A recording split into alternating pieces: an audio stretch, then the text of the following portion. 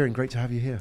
No, thanks for inviting me, and I checked out the show's format. It is very interesting, and thanks for profiling a lot of companies and great people. Yeah, there's some great. I mean, Southeast Asia is a great place right now, isn't it, for startups? There's a lot of activity. There's a lot of like energy about the startup scene.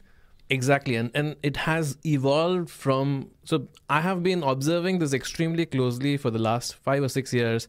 Back in 2012, when I started Foodpanda, it was completely different scenario in terms of the entire ecosystem, right from the investment capital being much lesser than it is today. There's a lot of new funds, and funds are raising follow-on rounds now. Yeah. So there's a lot more capital in the region. People are coming up with new ideas all the time, and you have big companies like Lazada, Grab, and many others who have established in this time frame. And the biggest change to me has been that the people who were working in startups before, it was supposed to be like a risky, and if you are really into something adventurous, you kind of be a rebel to actually work in a startup, and so it was very difficult to find talent to work in a startup. People used to be, especially in places like Singapore, very traditional kind of job profile that everyone was seeking after graduating. That has changed. It has completely turned on its head. And today, people are very, very open to working with startups.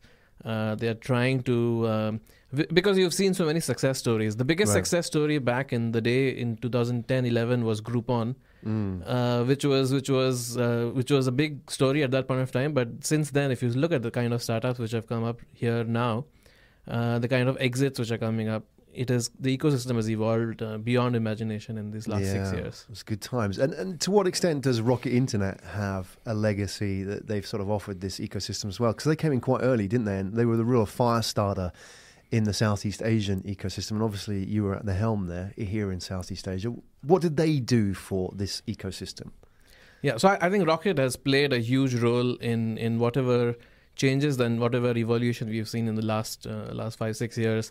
2011 and 12 is when they really decided to come into Southeast Asia, with Lazada just starting off that point of time, Zalora, Foodpanda, and a bunch of other startups, which have now some of them are unicorns, and so and to put the capital at that point of time and the amount of conviction into the region at that point of time, it has really fueled the kind of changes we are seeing now. And as people learn that you can build companies which are successful here, you can attract top talent in companies here, and then the entire virtuous cycle of capital, success, more people joining, better people joining, more success. So I think that we have seen evolve over time.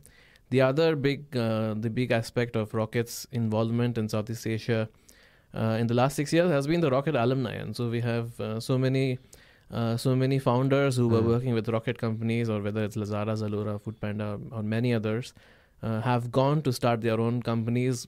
Like for example, Gojek founder was ex-Zalora, and so you have, this is the other part of the Rocket story where they have seeded good people who have gone on to start big companies. And you're part of that story as well, obviously. You were with the Asia Pacific Internet Group, and then Foodpanda. Oh, the other way around. It's Foodpanda first, right? So do you think that, I mean, Foodpanda is an interesting case study as well. We'll talk about Zen Rooms in a minute, but that Foodpanda, what do you think you learned from that? Because that was kind of pioneering in its time, wasn't it? Maybe it was even ahead of its time, the fact that you were going in there and you were doing something quite, a difficult business model in a market which maybe hadn't caught up yet.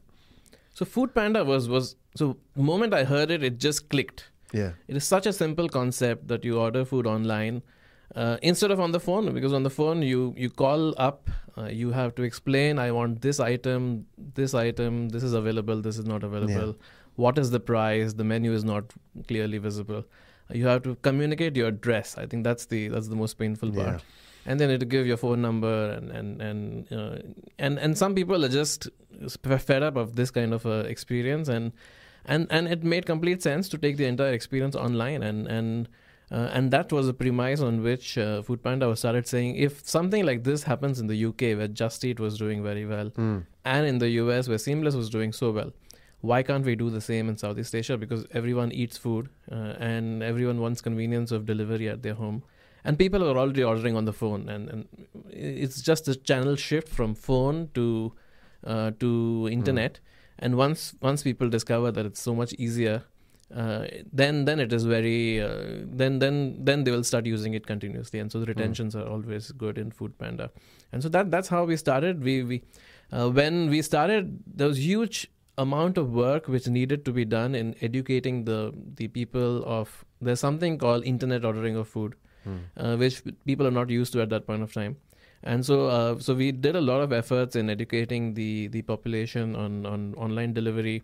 But if you see where we have come in the last 4 or 5 years, Foodpanda started in 2012.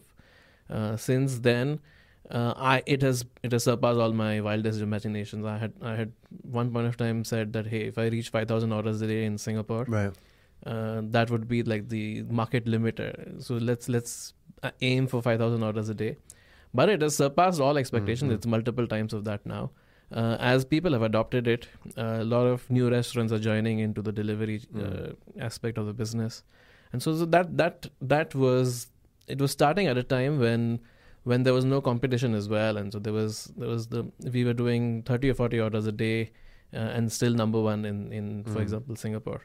And from there it has come up a long way. So it's an incredible story of a company which started off in 4 or 5 countries in Southeast Asia, and then today is in more than 30 countries globally. Yeah, it's a great story. I'm sure there are lessons learned. We'll go back to that, talking about launching startups in Southeast Asia generally.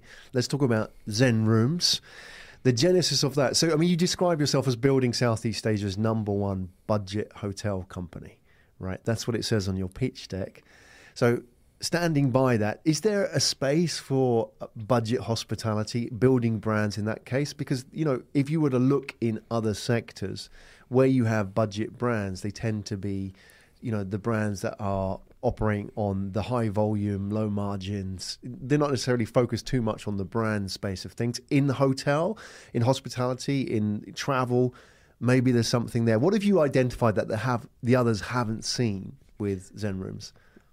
That's a very good question. Is why do you need brand if it's going to be budget? Yeah, so I think that, but you have seen budget brands build all the time.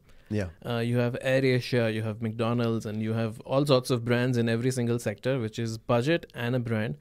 The change here is that it's not a commodity, and so it is very standardized. It is an experience where you can trust the brand and that you will get the right experience. The problem today in Southeast Asia is that actually, if you compare Southeast Asia to either China or the US or even any kind of a more developed market in terms of hospitality, they are 70% of branded in the budget segment, versus Southeast Asia is less than 10%. So as markets are evolving, they are moving more and more to branded, which is what we saw in China. China was around 10-15% around 15 years back. And then a few companies together adding 1 million rooms into the market in branded segment, shifted the entire market to 70% branded. The reason for this is consumers are looking for trust and reliability of experience, and they don't want to spend hours reading reviews of different hotels which are in this segment but not branded, and it is very difficult to rely on reviews. And so what we do is we take that entire consideration part out, provide a very standardized experience at a price which is unbeatable, and then that resonates with the consumer base, and they want to spend more also on activities versus accommodation. Right. So the misconception being that because they want budget means they don't care about experience. They don't care about how they're treated, which is often, I think, of an old school attitude, isn't it? But you're saying that people want budget, but at the same time they want trusted brands, and they're willing to spend money, but not necessarily on certain things. They want peace of mind. Yeah. I think that's the thing we offer is when you make a booking with us, you are at ease. You don't have to think of what will happen when I show up at the hotel. Like, for example, the reason you mentioned earlier on why I started Zen Rooms, I saw a cockroach in a hotel which otherwise had very good reviews. And that kind of gave me an idea of why we should. Right. I had the experience myself, having traveled across Southeast Asia and Foodpanda, and staying in this kind of 2 or 3 star accommodation. And that's the thing we take away from the customer is you don't need to think what will happen when I show up at the hotel. You will be taken care of. Yeah. Interesting. The cockroach in the hotel room. Was that in a hotel that had high ratings on a rating website or on a trip type website? Yeah. So it's an interesting story. So maybe I'll kind of elaborate a little bit on Please. it. So before Foodpanda, I was a consultant at McKinsey, having traveled all across Southeast Asia, stayed in the nicest 5-star hotels, and working my ass off. So, pardon my language. It's all right. We can do that here. And so, so I had the 5-star experience, but I realized I was not using the gym as much. I was not using the spa. I was not using the pool. I wanted a place where there was a comfortable night's sleep. So when I moved to Foodpanda, we didn't have the same budgets, of course, for accommodation. And I used to travel across Southeast Asia, working closely with our countries and country managers in each of the countries. And I used to stay a lot in 2 or 3-star accommodation in Indonesia or Philippines or Thailand, Malaysia. And the way in which I used to book was through Agoda or Booking.com, Expedia, this kind of websites, OTAs. And relying a lot on customer reviews on TripAdvisor or these kind of websites. And so that's when I picked one of the hotels in Indonesia when I was traveling. And the reviews were all good. But when I was staying over there, the place was good, but then it had a bit of a hygiene issue. And so I was like, I didn't see enough of this in the reviews. It's not so trustworthy. And so that gave me an idea saying, hey, we have brands being built on an asset-light fashion. Why is there no franchise in this budget segment? In Southeast Asia, if I challenge you to name one franchise on the budget segment, which is present across the region in a decent quantity, you will struggle because there's no one who has done this across the region. And so that gave me an idea why I should start Zen Rooms. Yeah. Would you say that what we have already as an industry, for example, with the ratings, and we have Agoda and we have all these other sort of aggregation websites, is that, when the response would be from, for example, a hotel chain would be, look, it's impossible to be perfect all the time. You just kind of caught us on a bad day when you found the cockroach. Maybe the maid didn't clean at the right time, or she was sick, or whatever.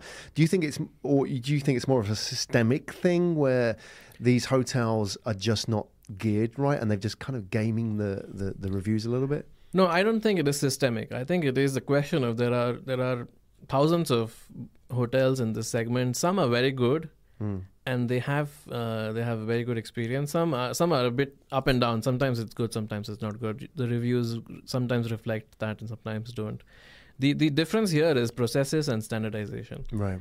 And that is very clear when we evaluate hotels that we work with. We do a very thorough audit of every aspect of their processes and operations, and we will not work with hotels which don't have the processes in place. Right.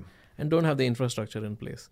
And so I think it is there are a lot of options. Some are good and some are not good. It is just that you have to rely on 1,000 independent viewpoints. Some of it will be, and everyone has a different experience, but we have a very set standard. So once we set that standard, you can expect some sort of a consistent quality. You can never be 100%, and you will always have some issues and hospitality is because every person has their own expectations. You'll never be 100%, but by standardizing every aspect of the operations and infrastructure, you can get to close to minimum complaints. You have a base to work from. This is actually interesting because on your pitch deck, if we can look at slide 3, we can get that up. We can just scroll through that. This is what surprised me. Scrolling up to slide 3, you've put some quite thoughtful data into your pitch deck, by the way. I just want to pluck this out because you're talking about standardization and efficiency and customer dissatisfaction. And you said here that Southeast Asia, if you look at the chart on the right, amongst the lowest globally. Were you surprised by that? I was not surprised as such, but it was something which reinforced the belief that we had that this kind of a product is needed in this market. If you take Southeast Asia versus any other developed or even emerging market outside of you, but if you take most of them, people are not satisfied by their stays, and that reflects in the reviews. Despite despite Southeast Asians being normally very generous in their reviews, in accommodation you see actually only 17% of the budget travelers are satisfied by their accommodation, which is their rating more than 8. Right. Versus the number is twice in most of the other regions. And so that kind of convinced. So when we did our research, when we were launching, this convinced us that there is a need in the market for this. There is enough supply of good hotels that we can work with, and there is enough of processes and technology and standardization that we can bring to offer the experience that we want to offer to the customers. Right. You've got a lot of interesting input factors going on here, haven't you? You've got the fact, I mean, if we look at slide 5 from your pitch deck, which is kind of interesting because you show how much of a greenfield territory this is in Southeast Asia. Scrolling down to slide 5, the one above this one, Bharat, that one there, you've got the fact that Southeast Asia lacks any kind of budget hotel brand of substance. I mean, where you have in the USA 2/3, China 70%, and then you also have the explosion in travel and hospitality across the region. And on top of that, I suppose we're going to talk about in a bit, the huge growth in the middle classes in Asia, which is another factor. So you've got all these kind of input factors going on. Why hasn't this happened already? Why haven't there been Zen Rooms up until this point? Why is it that you've kind of been in the right place at the right time? So I think so first of all, the market is there, and so whatever drivers that you have mentioned make this a very attractive market for budget accommodation. We peg it at between $14 to $20 billion in the next 5 years, and this is total accommodation market, only 10% of which is branded, and as you pointed out, it can go all the way to 60 to 70% as in other markets. And so we will see this shift happen in the next 10 years is my estimate, because it's faster to build brands now than it was 15 years back in China. And you will see players like us, traditional hotels, everyone contributing to making it more branded.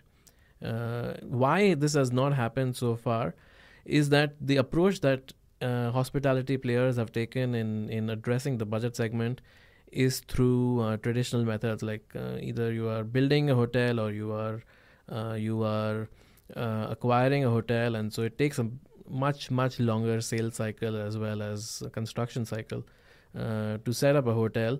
And so if you take any of the traditional budget hotel chains in Southeast Asia, and so they're not present in all the locations and all the cities, and they end up with a price which is still 20-30% higher than what the customer is willing to pay.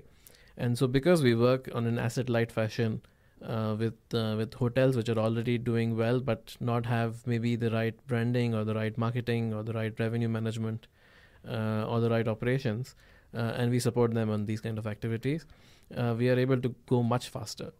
And because it's a franchise kind of a model, it's an asset-light model, it is going much faster, and we are able to adapt much easier to localization of the product in different countries, versus for traditional method it's much slower. And so while they will be looking at adding 5 or 10 hotels in a year, that's the number which is slowly progressing to that point, but we move much faster because of the asset-light model. Okay, and you're almost 4 years old now, is that? Or 3 years old? 3 years old. So we are still a toddler in terms of age. Right, so you started about this time 3 years ago in 2015. When you started the team, how big was it? So it was me and my co-founder Nathan. Right. He has hospitality background. He was an entrepreneur even before we started Zen Rooms as well. And he has sales and operations expertise, and so it was just the two of us. We decided to launch this business together. We went down to Indonesia. We created a nice looking pitch deck to hotels with not much else. So is that all you had when you? That's what we had. Yeah, that's what we had, and a lot of dreams in our eyes, and right. So we approached a lot of hotels in the day, signed up a few of them, and the most risk-taking entrepreneurs, the most entrepreneurial hotel owners want to work with someone like us. So you see the early adopters and try to work with them. In the meanwhile, in the evening, we used to conduct interviews to hire people and build a team around us. Yeah. And we had backers. Again, I think APEC IG was backing because I had a good relationship with them. So we had them as backers of the business. And so we set out to build a team, signed the first 50 hotels in Indonesia, launched the business, and saw good traction. We also worked very closely with the distribution channels. So we set that up. And that's how we started with 2 people on the ground for more than a month and a half. It was just Nathan, me, and then whoever was able to join quickly. Right. Don't have a notice period, then can join quickly. Otherwise, it takes a month to join. Exactly. So back then, did you have an office, or were you just working out of a suitcase in a mobile office in people's hotels? Oh no. So first we were working out of our hotel. So the way in which we used to stay in a hotel for 2 or 3 days. And then move to another hotel. Right. Move to another hotel. That would be the hotel you were selling. And we were pitching to them. Right. So it was a good it was a good way. We used to get free breakfast. And pitch to the owner over breakfast. And most of them were, because they saw that you were committed to their business. They also were very open to signing. So we worked out of hotels for many many days. And we worked we have good relationships with Zalora and Foodpanda and the other Rocket Ventures. So we used to work out of their offices for some time. Right. Till we then found a co-working space. How were those early days when it was just the 2 of you? I mean, compared to working for a large team like at Foodpanda or, in McKinsey where, huge teams and everything was done for you. I mean, if something broke, the IT guy would run off and replace your laptop or something. How was it sort of being back at 2 of you and working out? So that's what I miss the most about McKinsey is the kind of support system it has. Right. You as long as you just focus on the one work you're supposed to do, which is solve the problem for the client, and then everything around it is taken care of. Whether it's you don't even need to build slides. People have the misconception that McKinsey is always building slides, but you have a dedicated team in India which is churning slides out overnight for you. And so the support system in McKinsey is awesome, which is something that immediately I saw it go off in Foodpanda. And we started off Foodpanda. We were a very small team then as well, and so then it's a question of the attitude that you have in terms of it is fun actually to do everything yourself. And so that's the fun part of starting a venture which is young and new. You are the product manager, you are the IT guy, you are the admin who's booking travel, you are the office manager. And you are the sales guy, and you are the operations guy, and you are doing everything. And so you are the brand as well, right? That's what I love, and you are the brand, and you are embodying the brand. And so that's what I love about starting new businesses. And the experience with Foodpanda has helped me in making fewer mistakes in Zen rooms. What did you bring from that? What did you learn? What did you sort of accelerate up the curve with, knowing what the mistakes that you've made with Foodpanda? So I think in Foodpanda, because it was the first time I was setting up a business across so many countries, what kind of a process should you have? Should you have marketing? What kind of communication should the countries do with the central teams? Where should you recruit? What kind of profiles work? What we've seen is that it is always young.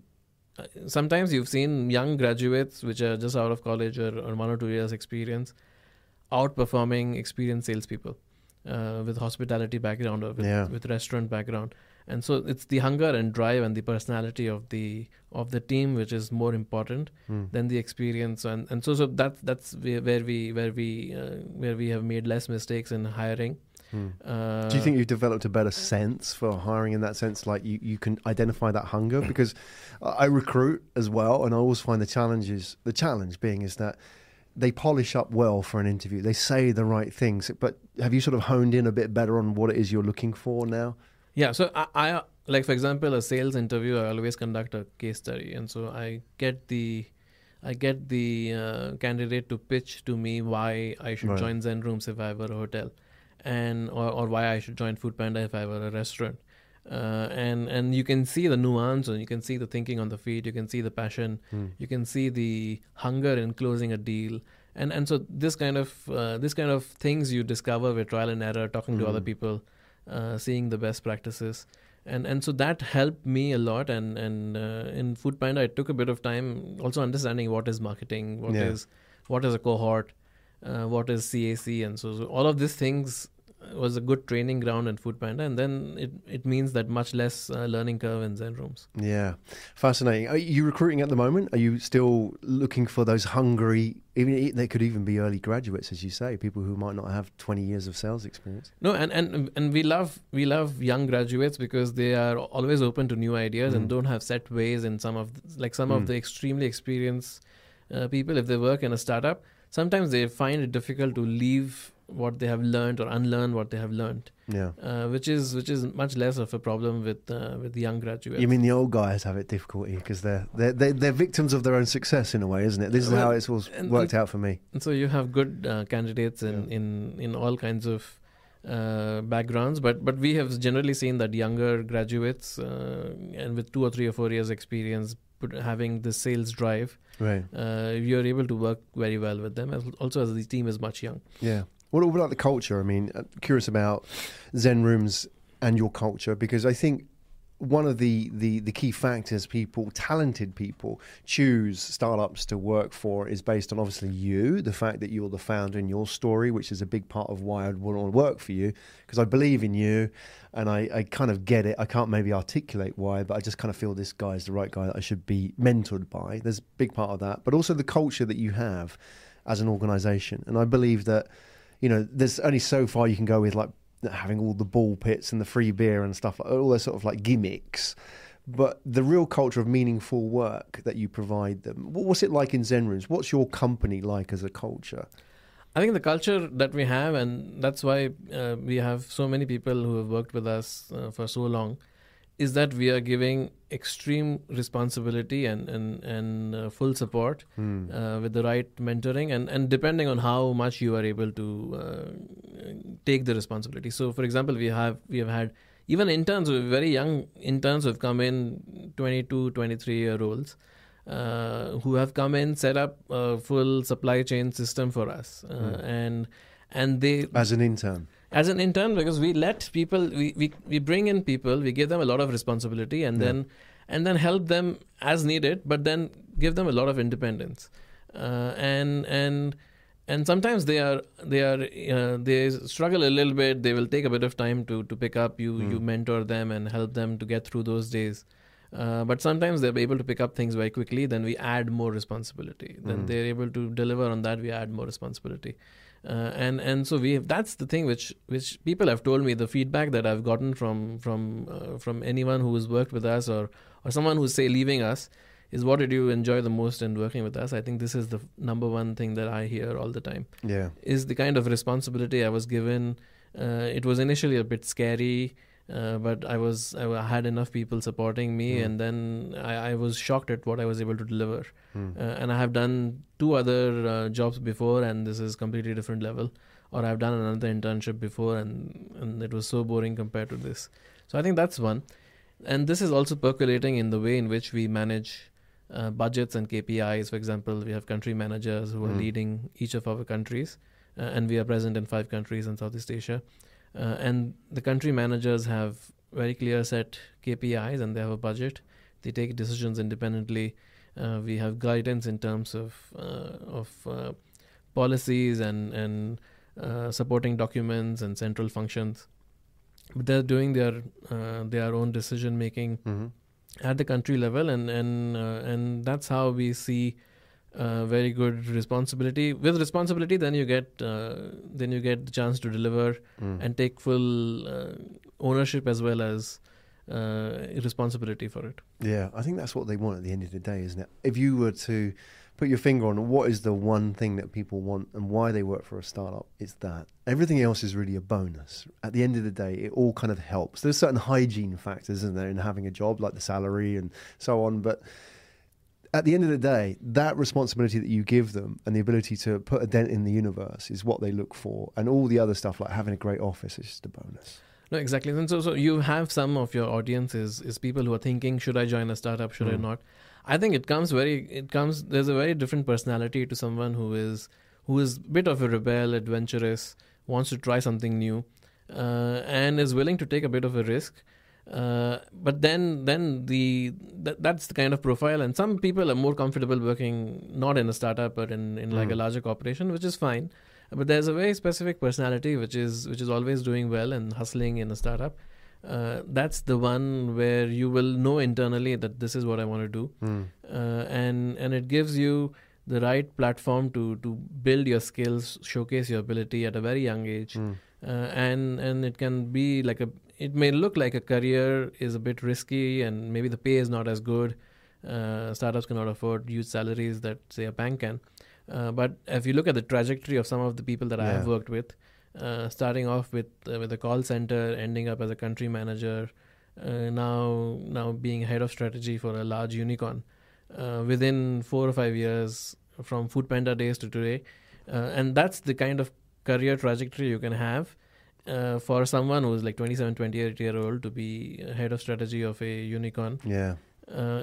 That's what you can achieve, but then that's a personality which is very hungry and wants to get it. Right. And they probably don't consider it themselves, but they are investing in themselves, aren't they, by going into a startup? Ultimately, this is the ultimate education. They're forfeiting a little bit now the comfort of working for a big consultancy or in a bank, like you mentioned, and having everything done for them or having the benefits package, and then investing in the experience that they're going to get. And as you say, they might end up becoming a country manager in maybe half, a quarter, or, and they may even do it in the kind of timelines you'd never get in a whole career if you went and worked for the large corporation. So I think ultimately, to the point about those people watching and think, should I join a startup or should I reach out to Kieran, for example, is that you know that these are the people who are investing in themselves and they understand about learning doesn't stop when you finish college, right? No, so I think you've summarized it perfectly. It is investing in yourself. It is believing in yourself and positioning yourself, learning the right skill sets and doing different things, discovering what you like. I think startup gives you the opportunity to do that. You can be siloed in a very narrow role in a larger corporation. Here you get to work on operations, then you get to work on analytics, then you get to work on sales. You can try out different things. Excellent. You're raising at the moment? Are you going through a round? What's the situation? So we just finished a funding round. About a month back, we announced a $15 million raise for Zen Rooms to expand beyond where we are in Southeast Asia. And so immediately we are not looking for additional funding, but in a year's time we are planning to raise even more capital as we offer more and more services. We are doing much more deeper integration with our hotel partners. In some cases now we have even our own staff operating the hotel, and so you have front desk, housekeeping, check-in, check-out is Zen Room staff at hotels, and so we start off with asset light. And now we get into a bit more operations.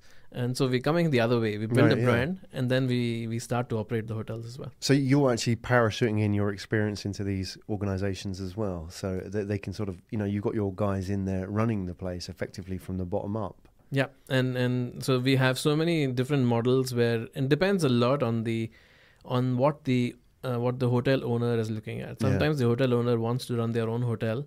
And they have been working at the hotel for all their life. They're very close to many of the customers, and they're only looking at expertise in branding and marketing, technology, and revenue management. So we offer that.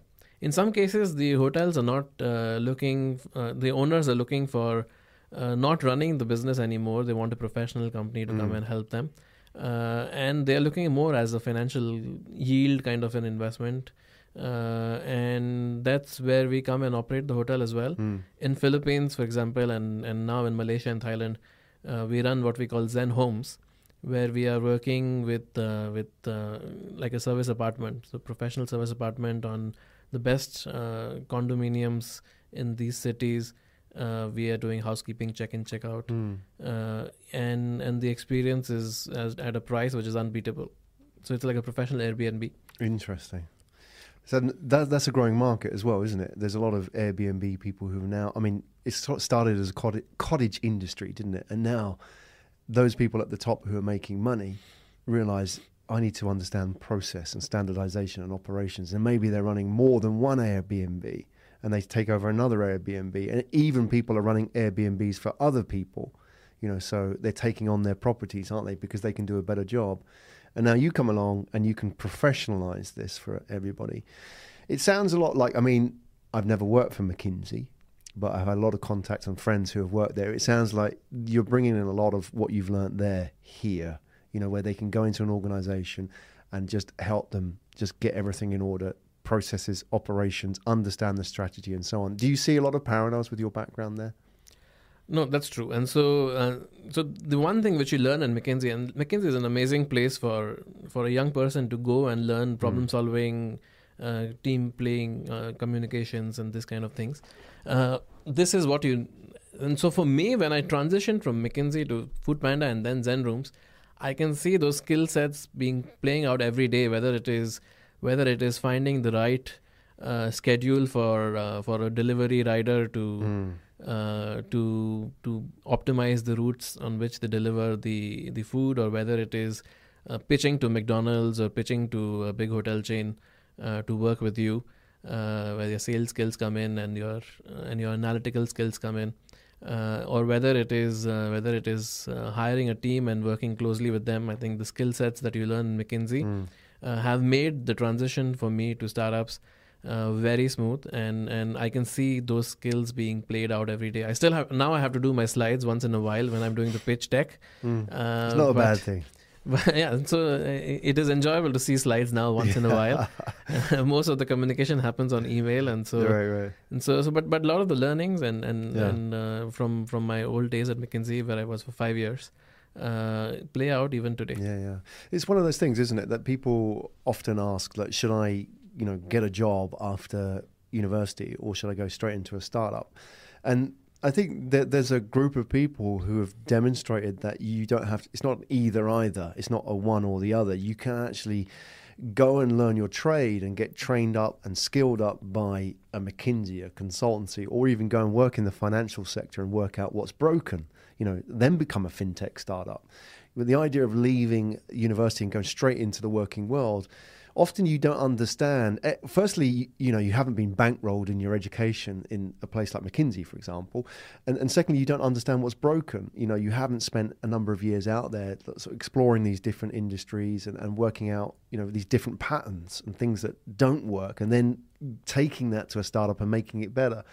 So I think, the people that are watching and thinking, should I go and start in a startup? One of the options is either, go and work for a place like a consultancy which will train you, or go and work in a sector, or go and work for a large growing startup where you can learn, from somebody else like yourself. You don't have to go and start your own business. You can go and work for that sort of nice, happy halfway house where you can have the startup environment and that sort of mentoring, and you can have all the sort of, the safety in being in a startup that's actually proven itself as a business model.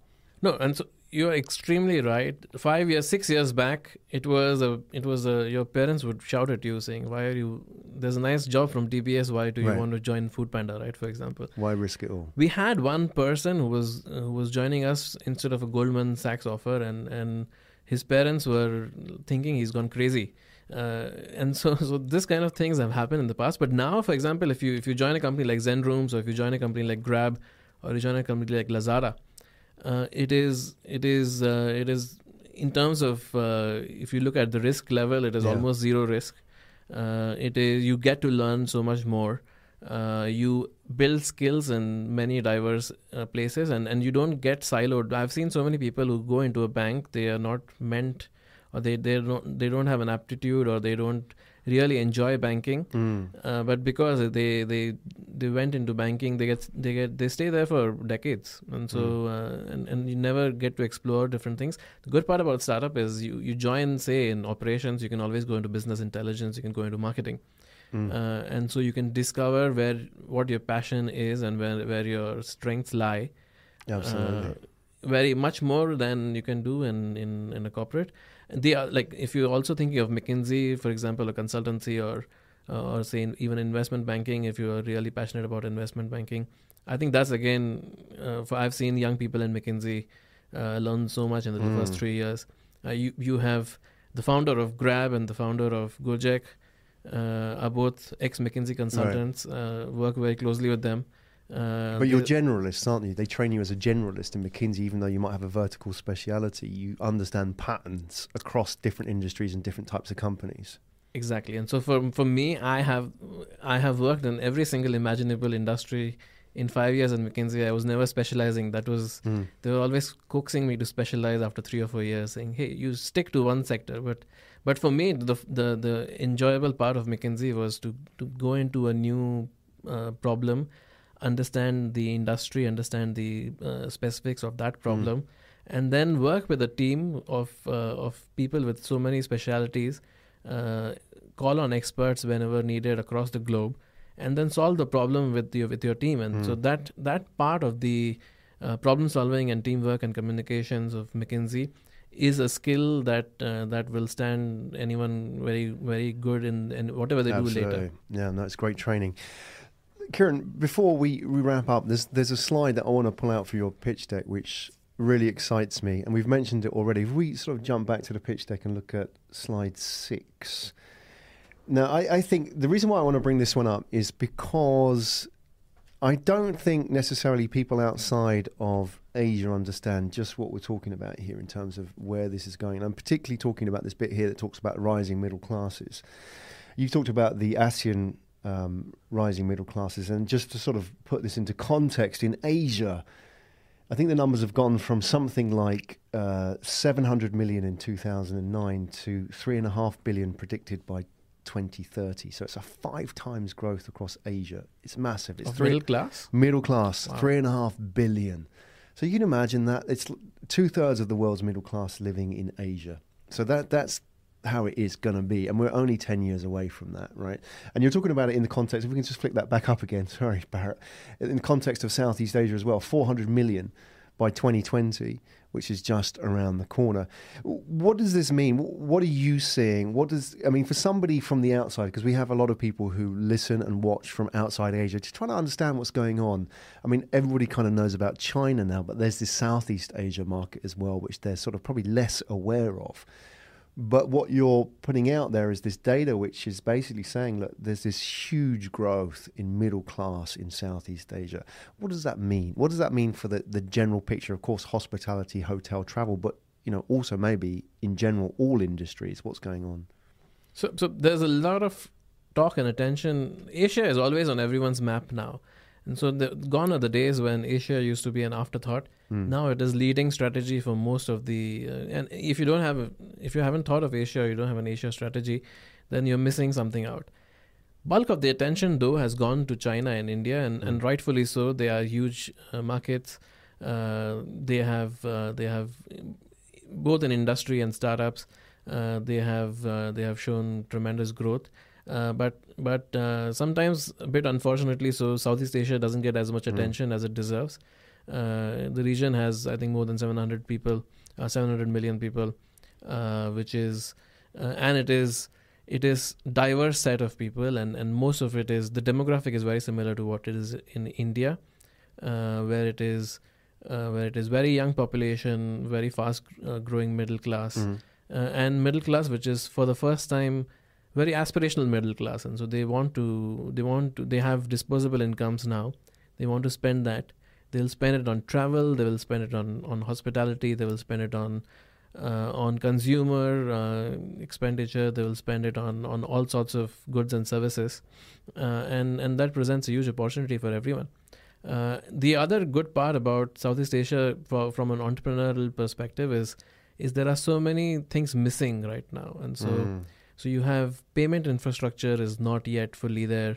You don't have, for example, in e-commerce, delivery infrastructure leaves a lot to be desired yet. And so this can be big challenges in building your business, but at the same time are huge opportunities if you're able to crack that code.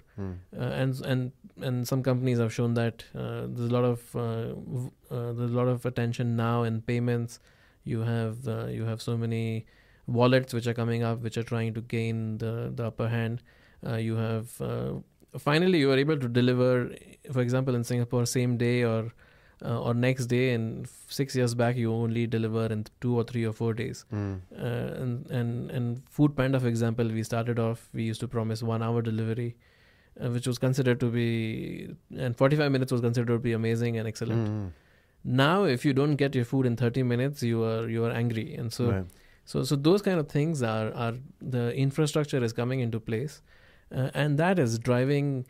My view is Southeast Asia is 2 or 3 years behind India, and India saw a big jump in all sorts of metrics 3 years back, especially related to startups, and same is happening in Southeast Asia now. That's interesting, exciting. And you're from Calcutta originally? You studied in Calcutta? I'm from India in Bombay. Bombay, from the other side. Yes, from Mumbai, and but I studied in Calcutta. Right, I did my MBA in Calcutta, and then I came to Singapore about 11 years back. Do you think that when do you think this model could work in India? At what point do you think all those kind of input factors would work for Indian consumers? Because it's an amazing market. I spent a lot of time there. I've had businesses in India, many good Indian friends. There's something missing sometimes to get these startups working in India. There's always an input factor. But as you say, things have moved so fast. When do you think it would be ripe? So if you talk about travel and hospitality, there's a lot of action happening in India. India so far, I think more than 90% of the bookings, even today, when you have companies like Make My Trip, which is more than $1 billion in listed company with more than 2 billion market cap, and you have Oyo Rooms, which is very similar model to us, very successful in India, and so they are changing the landscape in terms of getting people online, but it has not happened to the extent it's only still below 10%, and so I think that is changing now. The market is ripe for it. The payment infrastructure in India, surprisingly, is extremely good. I think it's almost as good as China has now with WeChat and Alipay. You have the government has done some really good activities in terms of regulations to interconnect all banks' payment systems, and so a young startup can gain very quick traction, and payment is no longer a bottleneck in most cases. And so the infrastructure has fallen into place in the last 3-4 years, and you are seeing the dividends being reaped now with companies being able to scale up much bigger and much faster. Fascinating. Kiran Tanna, everybody, co-founder, global MD of Zen Rooms. Kiran, there are people listening, watching, who probably want to reach out, maybe the hustlers that you talked about, or potential partners, long-term potential investors as well, people who love what you're doing or interested to see if, Zen Rooms is the vehicle for them to help grow their business or grow their career. What's the best way for them to reach out to you? Reaching out to me is very easy. So I'm always on LinkedIn. I'm very responsive. I find it a great tool to connect to new people. I have saved thousands of dollars of recruitment fees by hiring on LinkedIn. And we are hiring at this point of time. Zen Rooms is hiring at least 7 or 8 senior positions, and many mid management and all sorts of positions in all of our countries.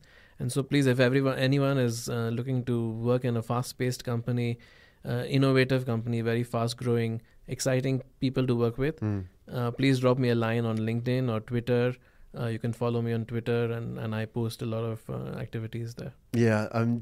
For those people that want to connect with you on LinkedIn, is there a good way of doing it? Do you want people to send you the CVs and say, Kiran, take a look at this? Or do you want, is there a better way of doing that, a better success rate? So first, finding me is very easy because I'm the only guy in the world called Kiran Tanna. Okay.